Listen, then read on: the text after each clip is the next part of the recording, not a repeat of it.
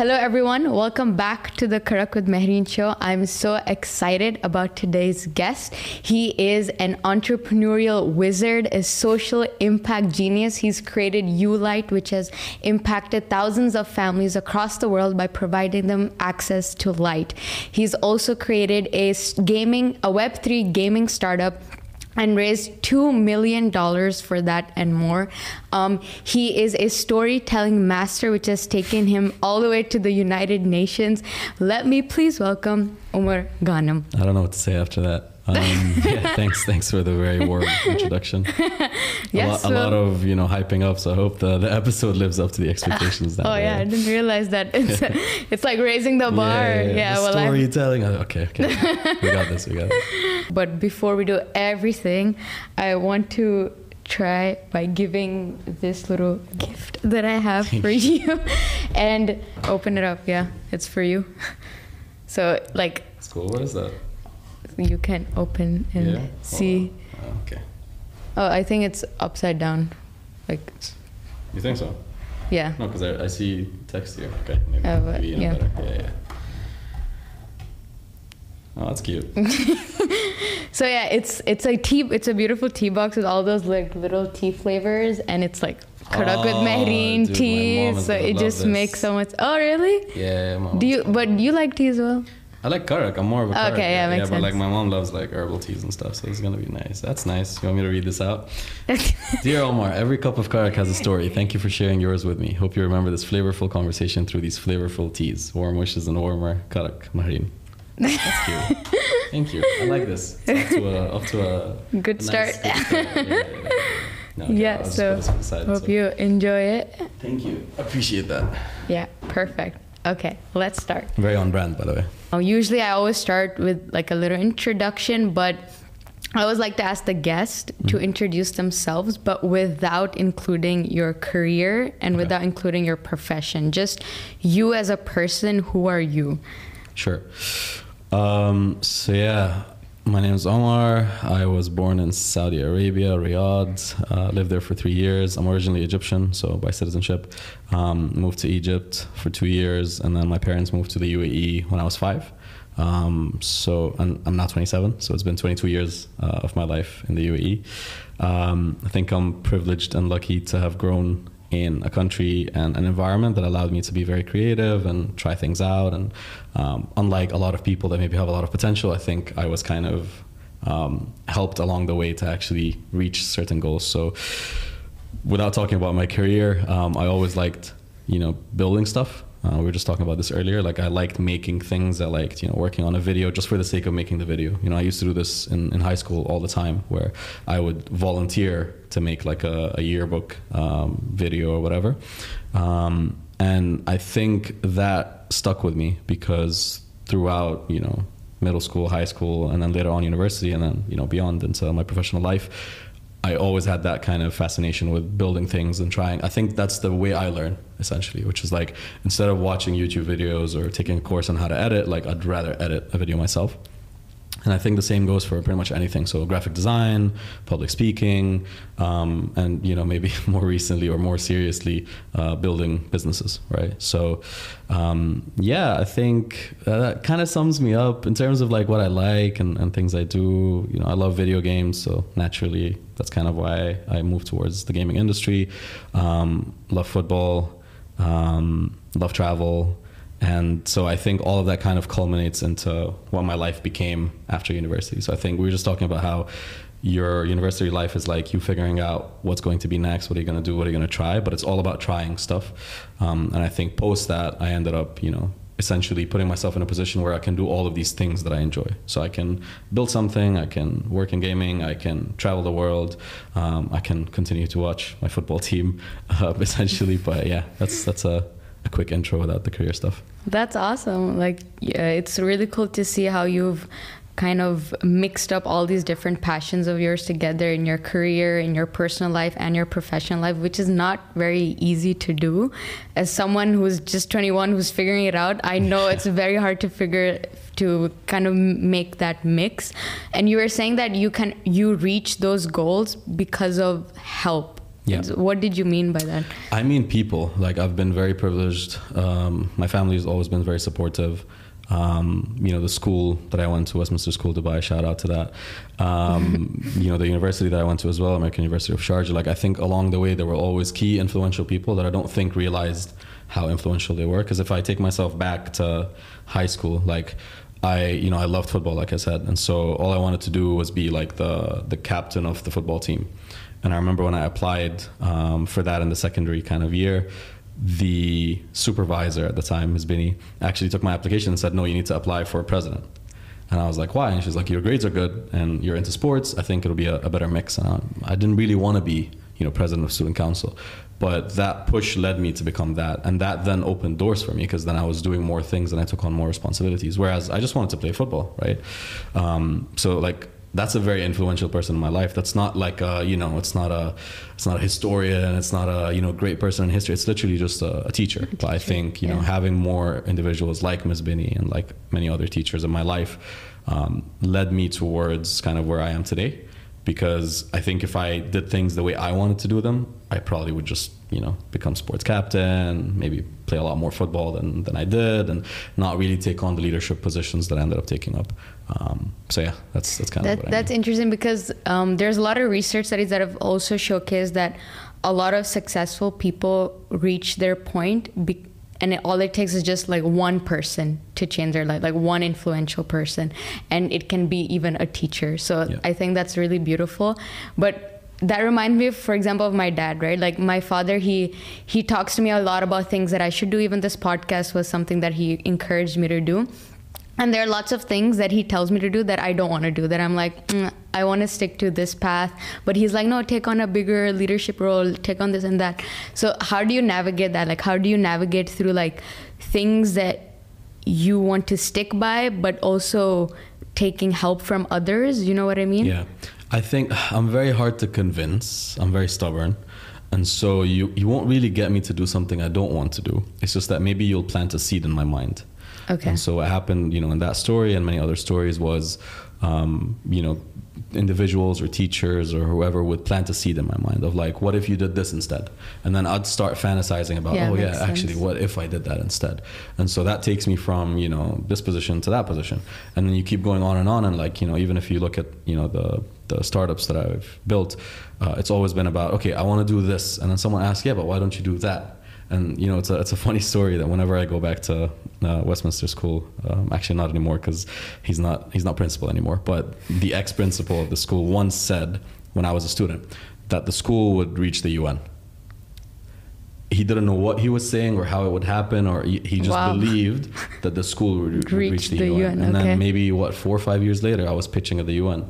And the school wasn't really mentioned anywhere there, but in the back of my mind, and when I went back to see him later, he was like, I told you. And I was like, oh, okay.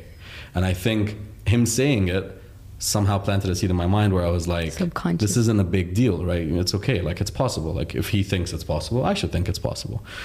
So I think that's how it works. But you can't you can't tell me, do this and then expect me to follow it. Because that happened with a lot of other teachers that were like, oh, you have to focus on studies and, physics is very important, blah, blah, blah, blah, blah. And I'd be like, yeah, but I'm not really interested.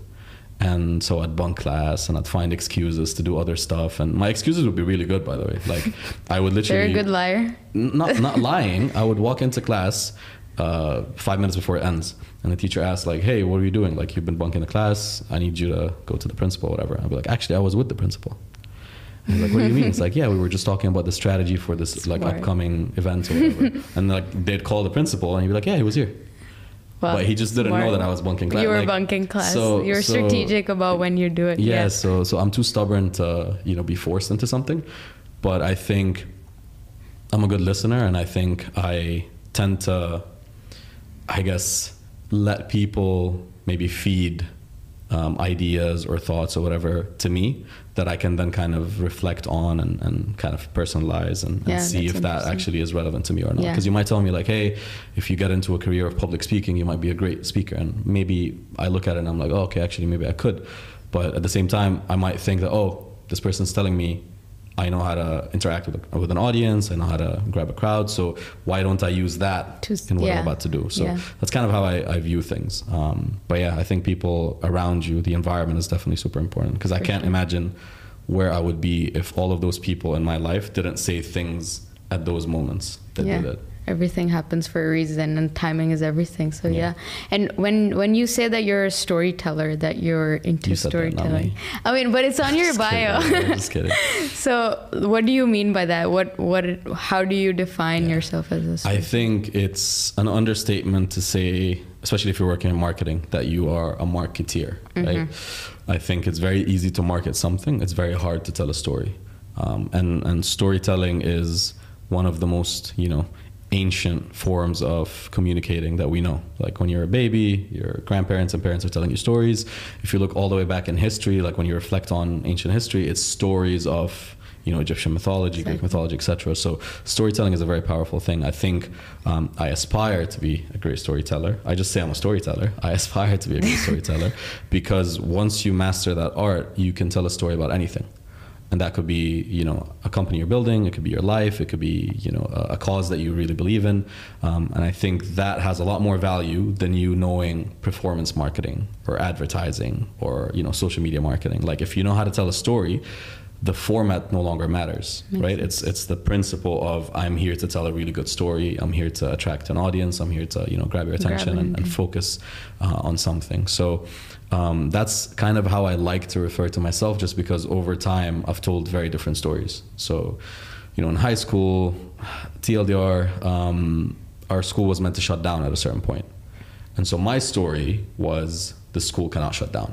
And so that became the story that I was telling for maybe a year and a half, until they reverted the decision and it stayed open.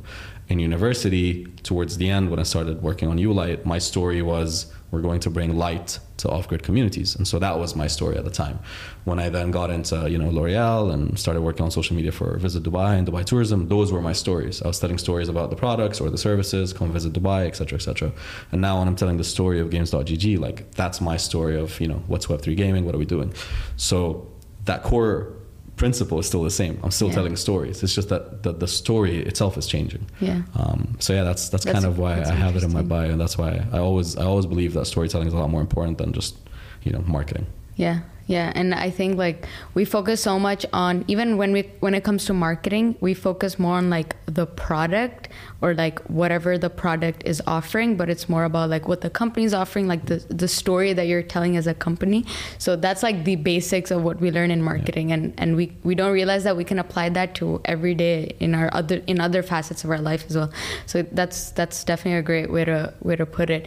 You were mentioning the stories of Ulight, and I wanted to dive deeper into that. I wanted to, so probably when you were selling Ulight, you visited these countries and did you meet some of the people? So do you want to share some stories on how that was like, how it went? Sure. So just for context, Ulight is a social enterprise that we started to provide human-powered energy for off-grid communities, and our focus was mainly, and you ask why human-powered, because if you go the solar route, if you go the hydroelectric route, any other route, typically there's A, no infrastructure available for that to even happen, and B, usually it's very expensive. Even if you think it's cheap, like it's very expensive for the local kind of user. And so with human-powered innovation, the idea was basically, you turn a handle, you turn a crank, you step on a pedal, and that motion generates the energy. And that way we could basically give energy to anyone based on their needs. So it's not like, it's just a solar panel always, absorbing sunlight, etc. It was very, very basic tech. So when we started, it was actually part of a university project. So it was part of the Hall Prize, which is a competition that happens every year. And I don't think we understood the scale of what we were getting into at the time, just because it was still a concept, right? So it was an idea of what if we could do something. And then as we started working on it more and more, so we went through the American University of Sharjah as a phase, and then got into the Dubai regionals, qualified through that, and then got into the accelerator program, which was, I think, 41 startups at the time. And that happens in a castle somewhere in the UK. Overkill. But at the time when we were, going against Oxford and, you know, the Yales and so on and so forth, it starts manifesting itself as like, hey, this could actually be a business. And so we realized, okay, to make it a business, we have to get like actual on ground, you know, evidence and like, how is this going to work, blah, blah, blah. So we fundraised, I can't remember what it was. I think like 2,000 or 3,000 pounds at the time, just to get one of our team members to fly to Nigeria, and actually take up a couple of the units. Funny enough, he had to fly to Abu Dhabi to pick up the units in the airport and then fly to Nigeria because we didn't have all of them. And then on the ground, that's where he was actually seeing, you know, not necessarily the result yet because it was still new, but he was seeing the impact and what we could possibly do for these people. Because he would, you know, he'd go around and he'd be like, you hear about people not having electricity, but you don't really understand it until you witness it in front of you. Exactly. Where it's like literally like at 7 p.m. everything shuts down, and not out of choice. Like you look at the UK and Europe, they close at 7 or 8 because they want to close at 7 or 8. But in Africa and a lot of areas, it's because there's no sunlight anymore. And so I think that made it real, because that made it like it was no longer our story, it was the story of those people. Right. And so that was the story we had to tell. So when he came back to the UK, we were like, okay, we have to make this, you know, real. We have to make it happen. And so we ended up being one of the top 6 teams out of the 41, pitched at the United Nations, actually did not win the $1 million prize. But then obviously when we came back, there was a lot more publicity around it and people actually cared and so on and so forth. So we actually managed to raise funds through a grant from Expo Dubai. And that's when we actually started implementing the solution. I think to date, we've crossed over 15,000 people impacted in Nigeria, Kenya, and Lebanon. So three countries and essentially 2 continents. So yeah, that's the story of ULET. I think it's a very simple story, but it's a very important story because it's very easy for you and me to talk about the future and tech and AI and blah, blah, blah. But then you look at people talking about light and food and water, and that's when I think life becomes real, or it feels a bit too real. So yeah, that was essentially why we built ULITE in the first place. That's crazy. Like what you've done is insane. Like it's beautiful, the impact that you've created and like the families that you've impacted. And like there's so many things that we take for granted. Like it's just human nature. We forget about other parts. So we think like wherever we're living, it's like that's the world, but it's not. And especially living in the UAE, you really take things for granted here. We're very spoiled. Yeah, honestly. So when you hear these stories and when you witness all of that, that's when you realize that like it kicks in, you know, it's a click. So what you've done is absolutely insane. But I wanted to ask you, why do you think it's so hard for the world to provide access to these countries? I mean, there's lots of the grants, there's lots of different opportunities that are happening around the world to support such causes, but why is it so difficult? Like, why is this problem so difficult to tackle? I think it's essentially, you know, you can't throw money at a problem and expect it to solve itself. I think it's very easy to say, oh, we're going to raise X amount for, you know, energy poverty in Africa. It's hard to actually implement those solutions. There are so many abandoned solar projects in Africa. Like you literally go and you see the solar panels, they're unplugged and, you know, they're probably stolen, and like it's a mess. It's all over the place because it has to be an ongoing effort by, you know, the governments of those countries. And unfortunately, you know, the people that live in these areas aren't typically, you know, the middle class or the high earners. And so they don't really influence, let's say, voting as much, except during peak times where, you know, governments actually go and they give them resources, right? It's like, oh, you know, it's a new campaign, I'm running for president, I'm going to give all of you food, come vote for me. And then as soon as the voting's done, it's like, never mind, like, I don't know who you are. I'm just going to focus on the capital city and the cities around it. So unfortunately, I think that's the case. And I think it's, money's not the solution to the problem. I think it's actually just like reimagining the infrastructure and ways that we can make it make sense, because it's such a mass scale, right? It's a huge number in terms of just how many people don't have access to electricity and how people don't have access to clean water and all the other humanitarian issues. So I think it's more of you know, governmental responsibility than anything. I think There are a lot of reasons why we're in this place, but I think the solutions are very clear. It has to be an active effort by certain, governments and by certain countries to get people out of that state, because realistically speaking, once you get them out of that state, the entire country would, be in a better position. I think, I don't know the exact numbers now, but back when we first started, Nigeria had almost 55% of the population without stable electricity. So you're talking about like people that maybe they get electricity 12 hours a day, but then they lose it for the rest of the day. People that get it maybe 8 hours a day and then they lose it for the rest of the day. And like people just go on with their lives on power generators. And that then becomes the business, right? Like you then start selling power generators and people start buying those. So I think, it's just intentions. It's, a focus that's required, and it's also like a genuine effort that needs to be made. And, unfortunately, it has to be people like ourselves that decide to come up with some startup and raise a bunch of money and go and give our solutions to these people. But we always knew Ulight is not the solution. It's just a solution. And it's meant to take you from, maybe level 0 to level 1, right? Like it's definitely, you can't imagine, you and me, we can't imagine living life having to turn a handle every time we need light. But if I can give you that solution for now as a kind of a temporary solution, until then maybe the government does something, or maybe you start making enough money to buy something bigger, it just becomes that, like a temporary solution. So, it's sad. And every time we used to get deals, because the way we would work is, someone like Majd al-Futtaim would, buy 1,000 units, and then we'd ship them to Lebanon on behalf of them, essentially as kind of aid. Every time we'd get orders, I think as good of a feeling as it was also a reminder of oh, okay, there are still people that need this. Like the fact that people are buying means that there are still people that need light. And I think it's a I don't want to say depressing, but it's a very sad emotion to know that no matter how hard you try to solve a humanitarian issue, there's always going to be more, right? So we can give 1 million people light, and there's still going to be, 1 billion more that still need it. So, yeah. Yeah, that's a sad reminder. Yeah, for sure. It's kicking in. Yeah.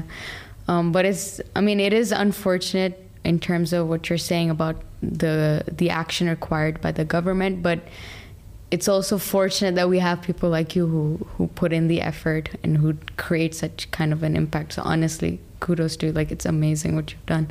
And so moving on from Ulight, I wanted to talk a little bit more about you started your startup, and we were talking about it before, that you sent this cold DM and it happened, which is pretty cool. I saw the article about you as well, which is cool. And so even before, you were mentioning that people play such a huge role in all these different decisions that you do, and that one aspect of that is networking, that you need to network, you need to talk to people, you need to put yourself out there to get these opportunities.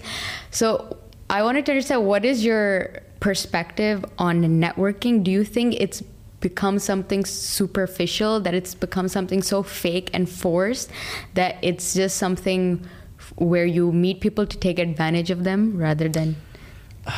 Okay, that's one way to look at it. I think networking is crucial, especially if you're in business. I think it's definitely now, especially in today's world, it's a lot more important who you know rather than what you know. Yeah. Right? Because you might be a very basic beginner in computer science and coding, but you know the right people to get you into Apple or Amazon or whatever.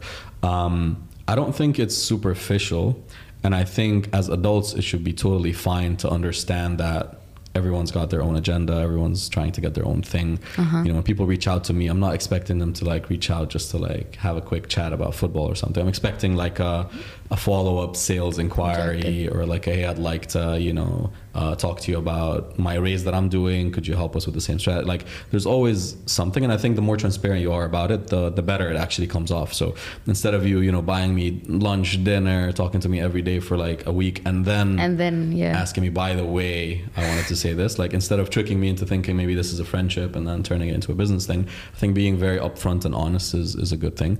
I don't think without networking, I don't think I'd have a lot of the opportunities that I got today. If I actually look at all the jobs that I held, I don't think I ever got a job from a LinkedIn ad or from a job application. It's always been reaching out to someone that I knew that either was in that company or that knew someone. So when I got my first fresh graduate job at L'Oreal, it was already past application stage.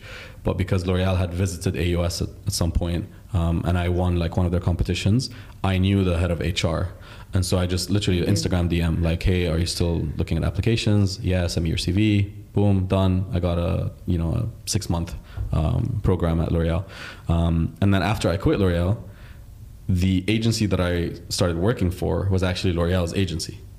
So the social media company that did L'Oreal's social media was the company that then I ended up joining. And because I was their client technically, so we had breakfast, and he was asking, like, Hussam at the time that used to run the team was asking me like, hey, what are you doing next? And I was like, honestly, I don't know, but it's definitely not, it's definitely not client side, and it's definitely not cosmetics. And he was like, how about you work in a social media agency where you can touch a lot of different projects? And I was like, oh, that sounds cool. So then that's how I got in. And then the agency that I joined after was an introduction made by one of my clients from the previous agency. So I worked with Visit Dubai and Dubai Tourism, and Rashid at the time ended up suggesting that I go to Create. And so Rashid made the intro, and then I started talking to them. One person to the next. Literally. And so it's never been like, oh, I'm going to type out my CV and send it to every single employer, blah, blah. It's always been like, if you know someone, they can definitely open a door for you somewhere. And then even if you look at, now Games.gg, like it was literally a cold LinkedIn DM, like you said, with no expectation, right? But it was very clear. It was like, I wasn't here to vibe and talk about life. I was literally saying, I like what you guys are doing. I just think you should focus more on gaming. And then, Daniel, the co-founder, took a bet on responding to me, where he was like, oh, okay, we're thinking about it. Would you like to get on a call? And then after the call, he was like, would you like to join us? So it's always been, an aspect of how I essentially got doors to open for me. It's never been like, I'm not the smartest person in every room. I'm not, definitely maybe one of the hardest working people in every room, but it's not like, I know something in marketing that no one else knows. Like I'm some whiz kid genius that has like the core reason of how you can go viral on social media. And that's why all these companies hired me. It was purely just good relationships, being, very honest about your intentions, and then kind of just going after the right people. And did you develop like closer relationships with those individuals, or was it purely because of like the work that you did? No, I think naturally, yes. So I mean, L'Oreal, it's been a while now. We still DM every now and then. We're still connected on social media. Hussam, who then hired me in my first agency, is still a pretty good friend, and we still, communicate every now and then when he visits. I actually just saw him like 2 months ago. Rashid, who was my client, who got me the second job, I think we send memes to each other every day on Instagram at this point. Even though we only worked together for, I think, 2 years, but I've probably known him for like 4 or 5 now. And then obviously now more recently, with Daniel, we're still in touch. He's actually my co-founder of Games.gg. So yeah, I think if you click, then there's definitely something there. But also there's no shame in realizing that maybe you were just the HR person and I befriended you for that specific reason. I understand why you might want to feel bad about it, but think about it in reverse. Mm-hmm. Like if you were the HR person, right? And I wanted the job, in theory, you should be fine with me trying to get that out of you, right? I shouldn't deceive you. I shouldn't, court you and befriend you a bit too much. Like it should just be pretty straightforward. Like, hey, I'm looking for an opportunity. Do you have something? And you can say yes or no. It's up to you. So yeah, I get why you say it's superficial, and I think in certain scenarios it is. Like I hate going to events because I think those are maybe some of the worst forms of networking. Yeah. I think one-on-ones and kind of more private conversations are a lot better. Exactly. But yeah, in events you tend to see people like just walk around, shake everyone's hand, say hi, I'm XYZ from ABC, nice to meet you, what do you do? Oh, that's cool, give me your number, and like walk away. I think it's kind of like speed dating almost, where it's like, hi, nice to meet you, here's my profile, okay, I don't like you, next, hi. Like it's literally that. But I think it does play a role because you never know who you might bump into, right? Like you might sit next to someone that's then head of XYZ, and that opens the door for you. So I get why it feels superficial, but it's definitely a super like core part of growing in business in general. And I think growing beyond business as well. You could probably, as a doctor, you could probably open doors just by knowing, the head doctor at some hospital or something. Yeah, for sure. I agree. Like networking is such an important part of entrepreneurship, of life, of anything in which you want to grow or advance in your career. For me, when you mentioned networking events, that's where my perception of networking was formed. Because when I started attending these events, it just felt so fake. Yeah. For me, it just feels like it's more about the quality than the quantity. So like even when you were saying that you developed good relationships with those people, that showcases quality of the relationship you developed with them. So I think networking is important, but it's a lot more about not how many people you know. Yes, exactly. You need to have a goal in mind. Like when we were raising, I flew to San Francisco GDC, which is like a gaming convention, but I was there for one mission, which is I'm raising money. And so the people I was talking to, I wasn't scanning the room looking for, the coolest person, whatever. I was literally looking for investors. Who you needed. And so it was like, are you an investor? Yes, I want to talk to you. Are you an investor? Yes, I want to talk to you. And so by scanning the room and kind of figuring out what you're there for and having a clear goal, I think that makes it a lot more productive. But if I was just there to, vibe and chill and, oh, what do you do? Oh, that's nice. Okay, yeah, I do this, blah, blah. I think, it's a waste of time. But I think purposeful networking is very strong. Yeah, for sure. Yeah, that's why I wanted to, because this is something that's always kind of like bugged me in terms of, I see the pros in it, I also see the cons, and especially living here in Dubai, I love it. It's definitely great, but I feel like you do meet a lot of people who are either, I don't know if I should use the word fake, but it's just that you meet a lot of people who only want to be friends with you for like materialistic reasons, you know what I mean? Yeah. How has that been like for you in terms of like the environment here? I mean, a lot more people started talking to me after we raised 2 million.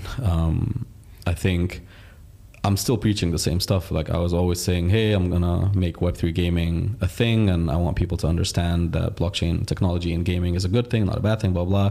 And I didn't have as many people listening. But now that, we have a company worth $20 million, everyone's like, oh, tell me more. Like, what about Web3 gaming? So I definitely relate to that. But I think it's just human nature. It's nature. Right? Yeah, it's like, I don't think like you could just be, Marine and Omar and we're just talking and that's it. But you could then become like Marine, the president of XYZ, and all of a sudden I'm like, oh, okay, I need to pay more attention, because if you hold such a status or if you've raised the amount of money, then you must be important or you must be smart. So I think it's just the natural part of being human. We're drawn to more successful people or people that maybe we aspire to replicate things they've done. I'm not saying you want to be like me, but maybe you want to raise money too. And so now I'm interesting because you want to understand how did we raise money. Mm-hmm. Similarly, like you might, build a great product and maybe I don't want to build that same thing, but I want to figure out how'd you do it, right? So I think it's natural, but with time, you get the gist of it, where it's like you can maybe in 5 to 10 minutes already know who's going to waste your time and who's not. So I've met a lot of people that like in 5 minutes, especially in gaming, by the way, because we meet a lot of game studios, and they'll sit down and they'll be like, I'm ex Activision and my co-founder is ex Riot and I worked at Ubisoft and Xbox and blah, blah, blah. I was like, okay. And then I was like, yeah. And so we're trying to raise money. Okay. Do you have a product? Not yet. And it's like, okay, thanks. Like, that's all I need to know. If you don't have a game, I'm not interested in talking to you. And then you'd meet other people that are literally like, hey, how's the weather? It's like, oh, it's pretty cool. What about you? Yeah, it's good. My kids are in the other room, blah, blah. And it'll be a friendly conversation. And maybe you'll get along and maybe you won't do business.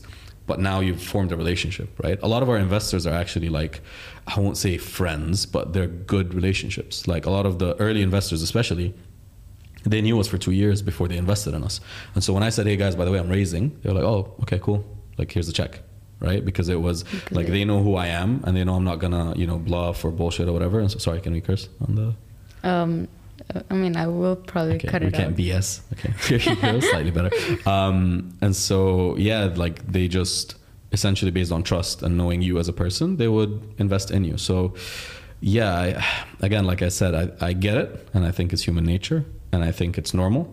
But I think if I'm advising you, whenever you're in that position, I think with time you understand like who's wasting your time and who's not. And it becomes your responsibility to then allocate your time accordingly. So don't do, 1 hour calls with everyone, because then you're just wasting your time. Like you could do 10, 15 minute calls. And then if it's actually important or there's something there, you can then get on a second call and a third call and so on. Yeah, that's actually a great way to put it, because as you were saying, you'll meet like all those different types of people here, and of course there's like the negative side to it, but I guess what you said was right, that it's human instinct. It's just human nature to be attracted to certain types of individuals, and it's just how you navigate through that. So that's for sure. And when talking about like the space of Dubai and building a startup and all of that, how has the culture of UAE or Dubai helped you in that? Yeah, I think I'm definitely a risk taker naturally just by living here, because I think I know that we can always aim at the very top, at the highest that we could probably reach. I think maybe when you come from different mentalities or mindsets or countries where, that's too far, that's out of reach. And, it definitely plays a role where in the past I've also been kind of conditioned to believe that I can go super high. Because, you talk about the principle saying we're going to go to the UN and then we actually go to the UN, like that in your mind then starts telling you, oh, like no one else is better than you if you work just as hard or harder, right? So yeah, I think it's definitely like it plays a role when you truly understand your limitations or lack of limitations. And I think with Dubai, it's definitely lack of limitations, because you look at, tallest Burj in the world and the fastest this and the biggest that and so on and so forth. And so as a resident, let's say, of the UAE for 22 years, I think we don't really know limits. Yeah. Right? For sure. In the best sense possible. And so, yeah, when we're building something and it's like, oh, how many viewers can we get for the stream? And it's like, I don't know, like 10K. Let's do 20. It's like, let's aim higher. We aim higher. And even when you look at like, content that you push out or milestones or whatever, even if you look at like the raise that we did, I think 20 million is a lot of money in terms of valuation for a company. A lot of tech companies maybe will raise at 5 or 7 max. But I think the Dubai plus the Web3 in me was kind of like, no, like let's actually go higher because we're building something great here. So yeah, I think in that sense, for sure, it influenced me. I think also in the sense of being able to work with anyone, just because, you grow around all these nationalities and different types of people, blah, blah, blah. So it's really easy. I actually, funny enough, I've never met Daniel, my co-founder, in person. Oh, really? It's always been online. I've never met him in my life. I'm due to meet him sometime next year, but he's always been in Portugal. I've always been here. There are maybe 4 or 5 team members that I've also never met in my life. Even though, I've flown around a couple of places, but like I just never happened to meet them. But I can work with them really well because it's just another, Portuguese developer. It's just another, Brazilian graphic designer. Like it's okay. Like I've interacted with similar people in the past. Yeah. So I think it teaches you how to work with people as well. Yeah. And then I think it also teaches you how to be opportunistic. I think Dubai has a tendency of teaching you, that there's always a way, there's always a grant, there's always a, an entity or an institute. There's always something that can help you get where you're trying to get to. So more recently, we started working with, not Dubai, but the Abu Dhabi gaming kind of entity where they're doing subsidies and they're doing all these events and all these sponsorships and all these great things because they want gaming to become a thing and they want Abu Dhabi to be the hub for that. And I think in other countries, you don't even like fathom thinking, oh, let me reach out to the government to support me on this project, right? It's like, it's such a far concept. Yeah, whereas like I'm comfortable drafting an email and saying, dear Abu Dhabi Gaming, I would like to introduce you to blah, blah, blah. Like, and that becomes a very normal thing. So I think that's how Dubai has conditioned me in the past. Yeah, it's also like, it's one thing is like you always have high aims, seeing like the tallest building in the world, as you mentioned, but it's also growing up here, you see all that development, like you've witnessed the growth of the country, same as me growing up here. So that also motivates you. And like, I mean, if the place I'm living in can grow that much, I can too. So that definitely plays a huge role. Always raises the ceiling, right? It just goes higher and higher and higher. Yeah, for sure. And like, as you were saying, like you're so used to the multiculturalism, you're used to the people here, so that interacting with anyone is like, it's not an issue at all. So yeah, Dubai definitely is like a melting pot of cultures, and it's given huge opportunities for everyone. So that's 100%. Pretty It's also a part of, I said earlier, like people put me in positions. I think as a country it also puts you in a position, because if I'm the same person with the same people but I'm in Egypt, I think I end up slightly differently towards the end, right? Like my career doesn't necessarily play out as the same way that it did. So yeah, I think it definitely plays a role, and that's why I always say I'm lucky, because if I'm Omar in any other country, I think the story changes a bit. Yeah, and this relates, you were saying that there are so many opportunities, like you can meet anyone, you can aim high. And like, even for my podcast, when I started this, I feel like everyone is in Dubai, like all the big people that I want to interview, including you, like everyone's in Dubai. So it's just like easy to to aim high, you know? Yeah. So yeah, that's definitely relatable in that sense.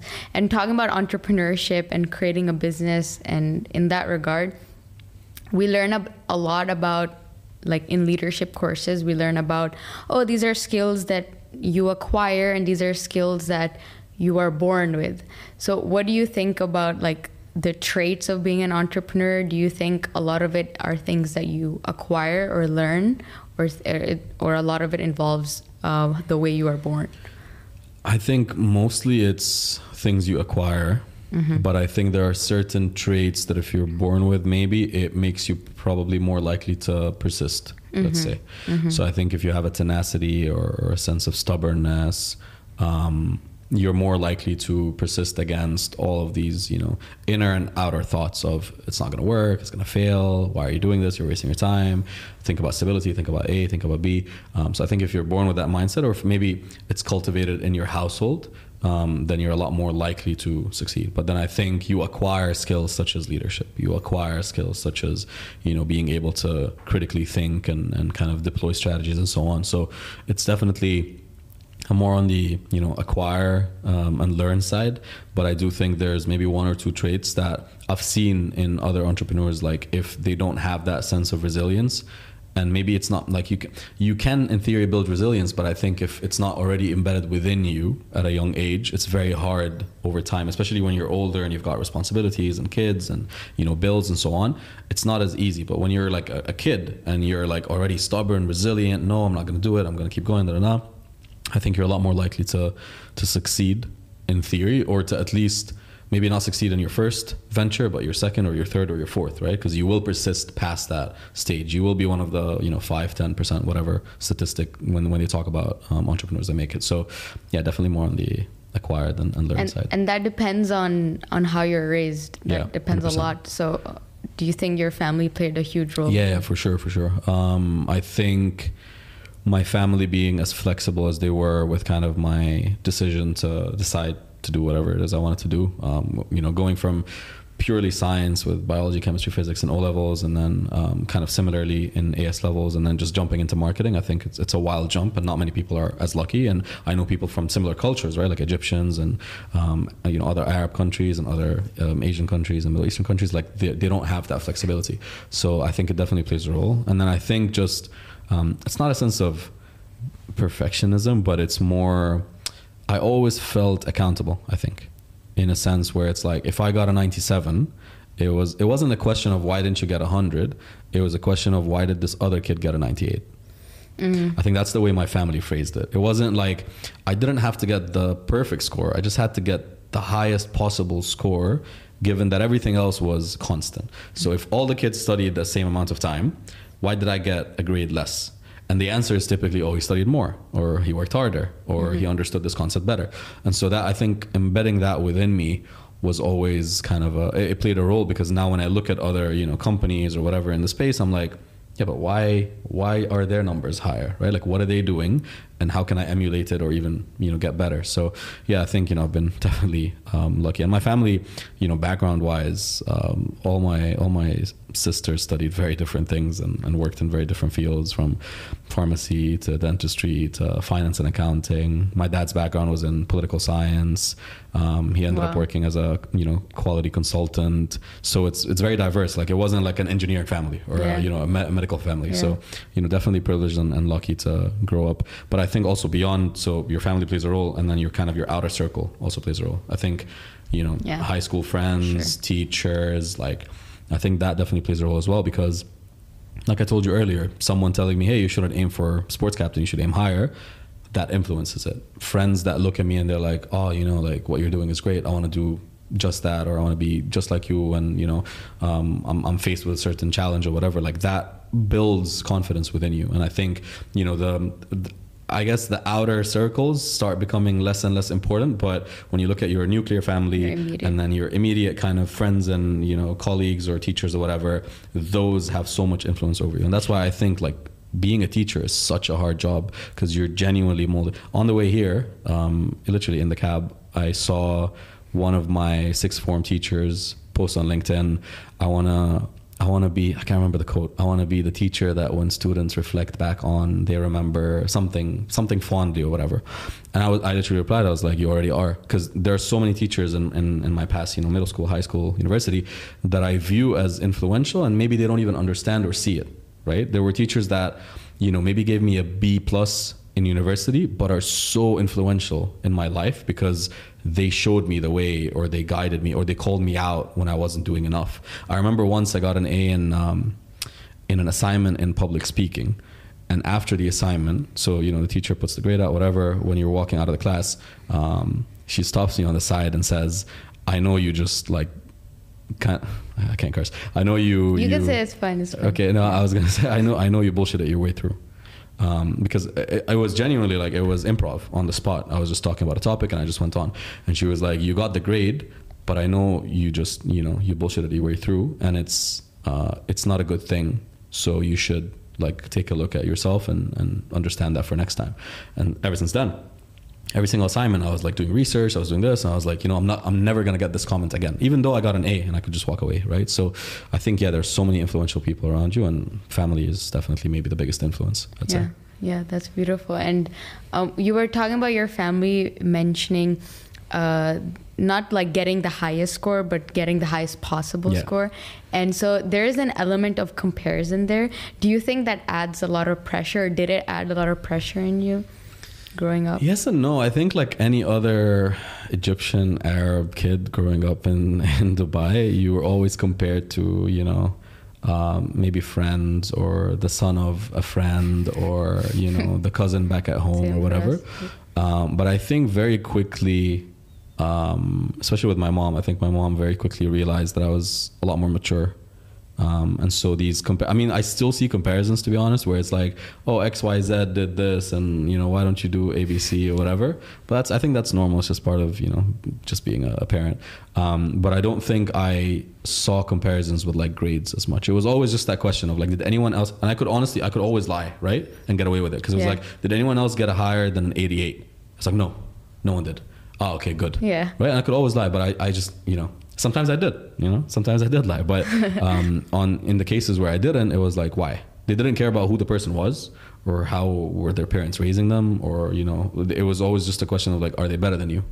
Is that person, do they have an extra arm or an extra leg or, an extra brain or something? Why are they getting a better grade? And I think that's the concept that was embedded there. But yeah, comparisons and things like that, I think you see it, especially with, I don't know, go pray on time, your cousin, or I don't know who helps around the house a lot more, blah, blah, blah. I think that's just, it's part of it. And I think you grow with thick skin in this region specifically. True. You adapt to that, for sure. Yeah, it's the same for Pakistani culture, the whole comparison element, and it's just the way you deal with it. You can either take it negatively or you can kind of take the positive in whatever, the actual message that your parents are trying to give you. But that's a hard lesson to learn. Yeah. I don't want to jinx it, but for example, you talk about Pakistan. I know a lot of my friends are getting married or are engaged, and my mom's never asked me that question. That's why I said I don't want to jinx it. My mom's never been like, oh, when are you going to get married? Blah, blah, blah, But she knows I'm going to friends' weddings and she knows they're getting married. But I think in her mind, I'm an adult enough to when that time comes to have a conversation and to start thinking about it. But I think, maybe I think it's a good and a bad thing. I think we're maybe unlucky to get these comparisons growing up. But at the same time, I think it's what grounds us. I would pick our culture any day, any time over Western cultures, just because, sure, they have great things and maybe they're better than us in certain ways, but I think we're so grounded in family. For sure. And, there's no, oh, I'm 18, I'm going to leave the house, I'm going to do this. It's always family, family, family, family. And I think that's where a lot of your values keep developing. And I don't know where I would be if at 18 I left the house, for example, right? I don't think I would be in the same spot, in the same place talking to you, for example. So yeah, I think it's a good and bad thing, but mainly a good thing. Yeah, for sure. Even a lot of the previous episodes, we talk a lot of, there was one episode I did with my sister. My first episode was with my sister, and we talked a lot about things we don't like and we like about our culture in general. And we talked about marriage, and we talk about the marriage pressure. This is embedded in our culture, completely entrenched into our culture. And so there are lots of things that I don't like about it. My sister doesn't like about it. But then we were talking about the values that we gained through our family. Like I don't drink alcohol. My sister doesn't. I'm happy I don't. I'm not in that environment, and that I'm very much in love with my family, and that we're so close knitted. And like there's so many little things, like how hospitable Pakistanis are. There's so many little things that I learned growing up that I would not exchange for anything in the world, even if I find a lot of issues in. You know, even if there are things that are toxic and not. It becomes a trade-off at that point. It's like, is it worth losing all these other things just to be able to not hear when are you going to get married? You know, like it becomes a question of like, what's the trade-off, right? What are you giving up? And I think it's very hard to give up some of like the morals and values that get embedded within us. But would you feel uncomfortable if your mom would start asking? I don't know if I'd actually make it a joke and like make her feel uncomfortable, to be honest. Oh, really? Yeah, I think that's how it works around the house. I don't see it as pressure. I know my mom and my family always have, you know, what's best for me in mind all the time, and that's why, you know, they took a gamble on, I guess, my choice of degree, and that's why, you know, I left stable jobs and decided to build businesses. Like, they're not easy decisions. You have to think about the mother that's, you know, at home sitting thinking, you know, what's my kid doing? Is this the right thing? Have I failed him by not forcing him to go into a certain career path, et cetera, et cetera? So, you know, I definitely, I think my mom always has my best interest. So even if she ever asks me a question, I know she's asking for me, she's not asking for her, right? I mean, that's a flaw in some parents, and you see that in this region where, like, they want to live through their kids. That's true. I think that's not the case with my mom. My mom just wants me to live like the life that she always desired for me, right? So it's not so much that like, because she couldn't do X, she wants me to do it. It's more of like, I worked so hard to get you to where you are today. I want you to go even further, right? Like, I want you to be, my dad used to always tell me this. He used to say, I want you to be better than me.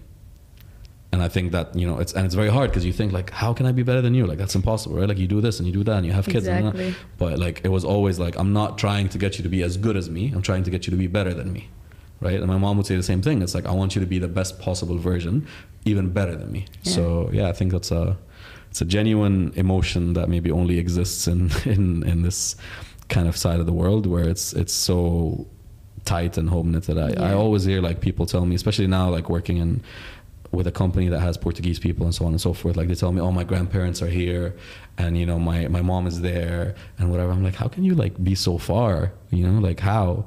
And it's like, oh, you live with your family? It's like, yeah, of course I do. Like, I'm not married yet. Of course I do. So yeah, I think very, very different concepts, very different realities. Yeah. Like, there are so many things that, I mean, we talk a lot about, our parents being annoying, like they keep asking us to do this and that, but like our parents have the best interest for us. Yeah. And it's easy to forget that. It's easy to like, you know, be ungrateful and argue with them and stuff. But honestly, like whatever they do it for us. Especially like living in the UAE, like all the families here, they're expats. Like they've literally left their homes and come here for us, for our futures. So yeah, that's definitely a beautiful way to acknowledge that. Yeah.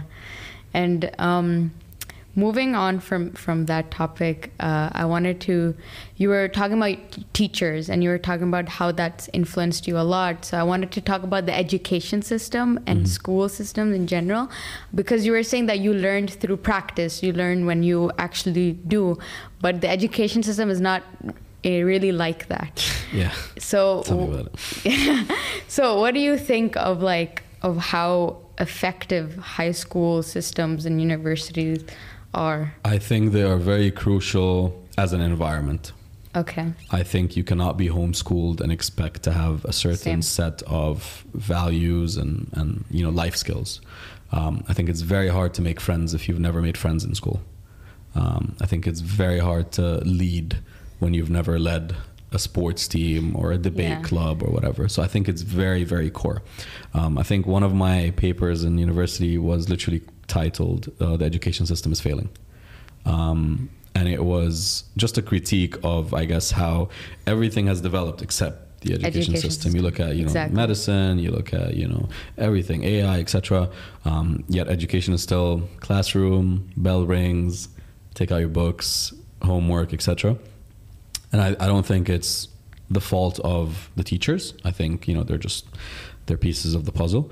But I think, as maybe fair and unfair as it might be, it's your responsibility as a student to make the most out of your education years. I think as a student in middle school and high school, we were just talking about it, I learned mainly through doing. And so, for example, I'll give you a very random example. The way I learned Photoshop was by bunking class and going to the person that at the time used to do all the graphic design for the school. So, I mean, he was like I guess, media coordinator, you could say, and just like sit next to him and like ask questions. So like, how'd you clone this? How'd you stamp this? How'd you do that? And he'd like let me try. And he didn't know that I was bunking, so he just assumed I had a free period or whatever. But that's how I learned Photoshop. Like I just watched him do stuff, went home and did it myself. The way I guess learned, I'm not gonna say public speaking, but the way I got more confident with speaking in public was by getting on stage in assemblies and by, talking to people and spreading awareness or whatever it was that I was doing. It was by, again, bunking other classes. I feel so bad for my physics and math teachers, but it was I feel like you never attended any classes. I never attended the classes I was meant to attend, but I'm going to tell you now a funny story. I used to attend classes that I wasn't meant to attend. So I used to go to English class because they had debates in class, and I would sit and listen. And then you were more it reached a certain point where I almost became like an unofficial student. And so the teacher would actually call upon me to debate. And it's like, wow, dude, like I'm not even in your class. Like I'm not getting graded. But like it was literally like I just enjoyed watching people like articulate their arguments and talk about what they believe in.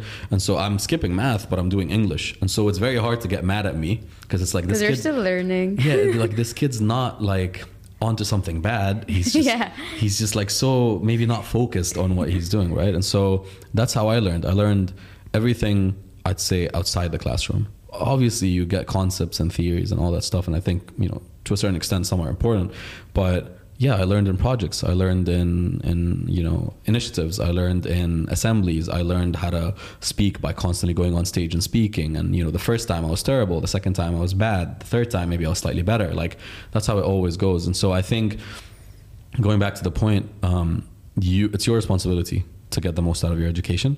I think, with the internet and all the access that you have with now, especially with ChatGPT and all that stuff, like I think it's very easy to cruise past studying, but the education piece is so important. Like I see, I don't know if there's a statistic somewhere or study or whatever, but I personally see a lot of my friends that are doing really well are friends that had good years in high school or university.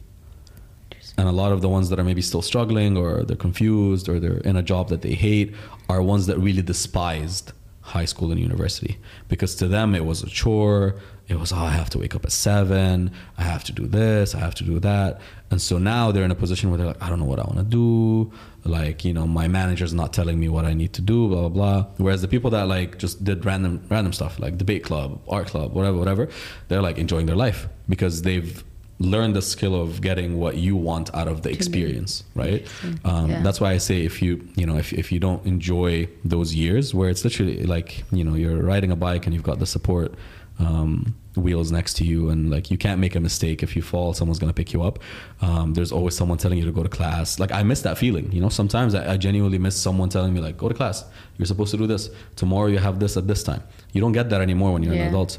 And so it's so important at that stage to mold yourself and enjoy it as much as possible.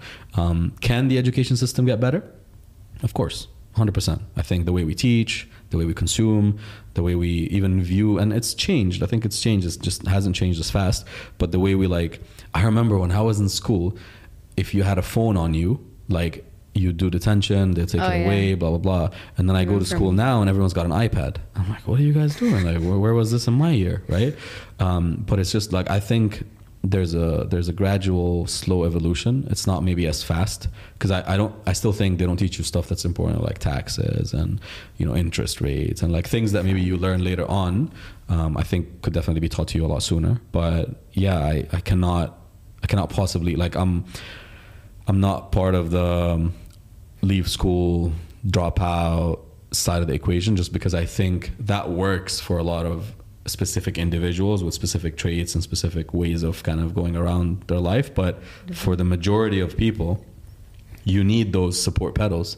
You need someone to tell you and put you in your place and tell you to do this and tell you to do that until you learn, okay, this is what's happening. And you try gaming it essentially, where it's like, I know as long as they're happy, they're not going to cause me problems. And so like I could have just bunked and played football, but I knew I'd get in trouble.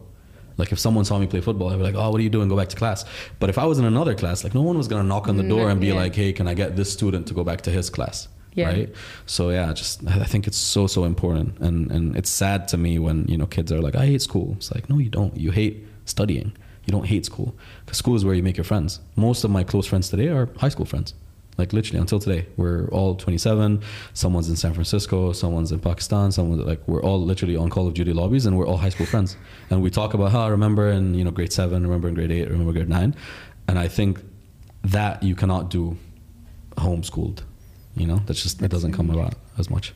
That's definitely an interesting perspective, because what you said about you make the most of school, that's so true. That's so true. Like for me, when I was in high school, I was like the one who would I wanted to do everything, and I would study really hard. And even though I'm happy with all the effort I put in high school, it really shaped the way I am now. But I felt like I did put in a lot of effort on things that was not necessarily useful. I did A-levels, and like my whole focus was just on those exams, and I'm happy I did it. Like I don't regret it, but sometimes I do think that I don't think it was the most useful thing that shaped me in terms of like what I learned. But in terms of like, I learned to discipline, like the skills that I got, like discipline and like learning to build a schedule for myself, like all of that really, really helps. So in that way, for sure. But like, for example, when I talk about my younger sister, she you were saying like, you don't like when people say they hate school. Like my sister is like always says that, always like, and so initially it was because she didn't like the environment in her school. So a lot of people, the teachers, they would compare her to like her siblings, because we were also in the school, so they would always such a burden. Yeah. That's annoying. I can't even imagine. Like that's really toxic, to be honest, like that kind of environment. So you're always being compared. And then she didn't like the teachers as much, and so I felt like, she doesn't like school because of the environment. So she changed schools, and now she's very happy with the environment that she's in. She doesn't like school as in she doesn't like what she's studying, but she loves her environment a lot more. She made good friends and stuff. So what you say is it's what you make out of it. That's true. And I think, but it really depends on if you're lucky enough to have a good environment around you as well. So important. I think, like I said, it's all, you know, it's partially luck for sure, because I'm lucky that I went to the school I went to, and maybe if I went to a different school, my teacher would have made my life miserable, and I would have hated the experience, and I would never become president of the council, and I would never go to the UN, and I would never build a business, right? Like, but it's such a butterfly effect, where it's like, you know, your sister feels that way because of the experience she had, and maybe now she's not as open anymore to even like exposure to this new environment or whatever, because she's like, no, that teacher was terrible, and that teacher was terrible. So yeah, definitely plays a role. I think environment is super, super important. Yeah, for sure. So like as you said, I think there's a lot of room for improvement in the education system, the school system. But again, it's just how you deal with that. Like now in university, we're talking about me studying computer science, and it's not like I want to do it as a profession, and it's not like I love my classes either. But if I skip some classes, I usually like either I'm working on the podcast or I'm attending a class from a different major as well. So that relates to me as well. So again, it's all about how you take that opportunity. I definitely feel that. I think at high school, my grades were definitely better. So I think, I can't remember, but I think I got like 6 A stars, 1 A, 1 B or something. Wow. My performance got slightly worse when I went to university, but I genuinely think I enjoyed the classes in university a lot more, because I did sports marketing, and luxury marketing, marketing communications, the psychology of marketing. Like I did all of these courses that I really enjoyed, and even if I got a B plus, I was like, dude, whatever. Like I actually understood a new concept that I can apply. And so I think, you know, to a certain extent, we're so tunnel visioned on I need to be the best student and get the best grades, and all the teachers need to love me and blah blah blah, whereas it's actually like what are you getting out of it? So I was always getting something out of it, if it was a class, I was getting new information. And so that helped me along the way. And I did so many random irrelevant classes. Maybe you look back at it and you're like, why would you do biology, at 21 years old when you're like into business? But for me, it was just like, I'm so fascinated by the way the body works, and I'm learning something new. And maybe that curiosity that I still have today was fed through that course, right? So there's always something that you get out of it. But yeah, I mean, I'm with you 100%. I can't say I loved school as in studying school. I wish school told me I could work in gaming, for example, right? Like everyone always viewed like, oh, why are you staying up so late? You're playing video games, you're wasting your time, you're never gonna make money with video games. Like, dude, we just raised $2 million. Like, yes, you can make money with video games. It's just that I think the concept and kind of the general sentiment towards education is always that it's a classroom, you're stuck, it's a box, you have to be like everyone, blah, blah, blah. But yeah, again, I think luck plays a role as well. Yeah. And like the school was created for like factory workers. Yeah. Like that was the initial reason. So it's crazy to think that it's same still the today. Same. Yeah. That's crazy. But yeah, and with the advancements in AI, I feel like school is even more outdated. Dude, my teachers are so lucky. They're so lucky there was no ChatGPT when I was a student. You have no idea. I would literally like everything. The fact that I was doing everything the night before. Imagine with AI, it would be crazy. Now it's like hard for me to comprehend the fact that I did my first year of college without ChatGPT. Literally. I mean, now you're still in college, so like, good for you. But for me, like where I had to write everything myself, and like I cannot imagine. Like I'm telling you genuinely, I think my teachers should be grateful that I had no ChatGPT, because I would literally just like submit everything 2 minutes before deadline and still get straight A's and go along, and like how are you gonna stop me, right? Like what are you gonna ban ChatGPT? I've seen so many like schools try and say don't use AI. It's like, how are you gonna know? Exactly, you cannot ban it. There's detection systems, but it depends on what you feed the AI. If I give it all the research, if I just like drop links and then tell it to extract from this, how are you gonna know? So yeah, it's definitely a tricky time, but good for you. Yeah, I'm grateful for sure.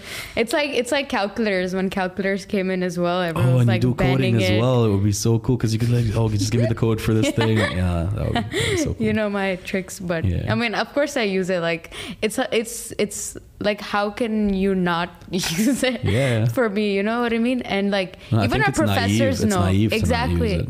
For me, it's just like we need to adjust our education system to make ChatGPT like advance us, like to use it as a tool. It's not a tool, to, exactly. Yeah, exactly. Yeah. Not to like go against it. It can be used as a tool. No, it like all our YouTube videos start off as scripts that run through ChatGPT, and then a human looks at them and makes them a bit more friendly and gives it tone and flavor, and then a human still executes. But the other day I saw, I think it's called Hey Gen, where you can make a AI version of yourself, and it's crazy because it sounds just like exactly like you. We tried it on our guy that like does most of the YouTube videos, and it literally sounds just like him, looks just like him. There's still a few technicalities with like the eyes and teeth or whatever, but like imagine how efficient you could be. That's crazy. You could be like somewhere on an island doing whatever you want, and you just like put a script in and say, oh, record the voiceover. And boom. Like I think people see it as a replacement. They don't see it as a tool, but it's such a massive tool, because like all of a sudden I don't have to surf the internet anymore. I don't have to search for stuff. I don't have to I could just ask it to do it for me, and I can use my brain power on something a lot more effective, like being creative. Like I think that's still not quite there. Sure, Midjourney and all of that, but I think the human element is still so important. You can't take that out of it, because in the end of the day, it's you putting words into it. So you're describing the picture before it paints it, and without your imagination, like it doesn't really go anywhere, right? So yeah, I think it definitely needs to be, I wouldn't say embedded, because I think that's going to take a very long time, but I would say it should be welcomed. At least it should definitely be welcomed in education systems. And we will see a time for that, but it's just not yet, but soon. Not today yet, at least. So thank you very much for this. Unfortunately, the time has ended, but I had a great time talking, and we do a little cheers in the end. If you with the logo. Yeah, here we go. Okay, and then I've been sipping, so I'm a bit ahead of you in terms of... Yeah, I did not sip at all. Like, this is the bad habit of me. I never drink my karak during the episode. I always drink it in the end. But yeah, so thank you very much for your time. I had such a great time. I hope you did too.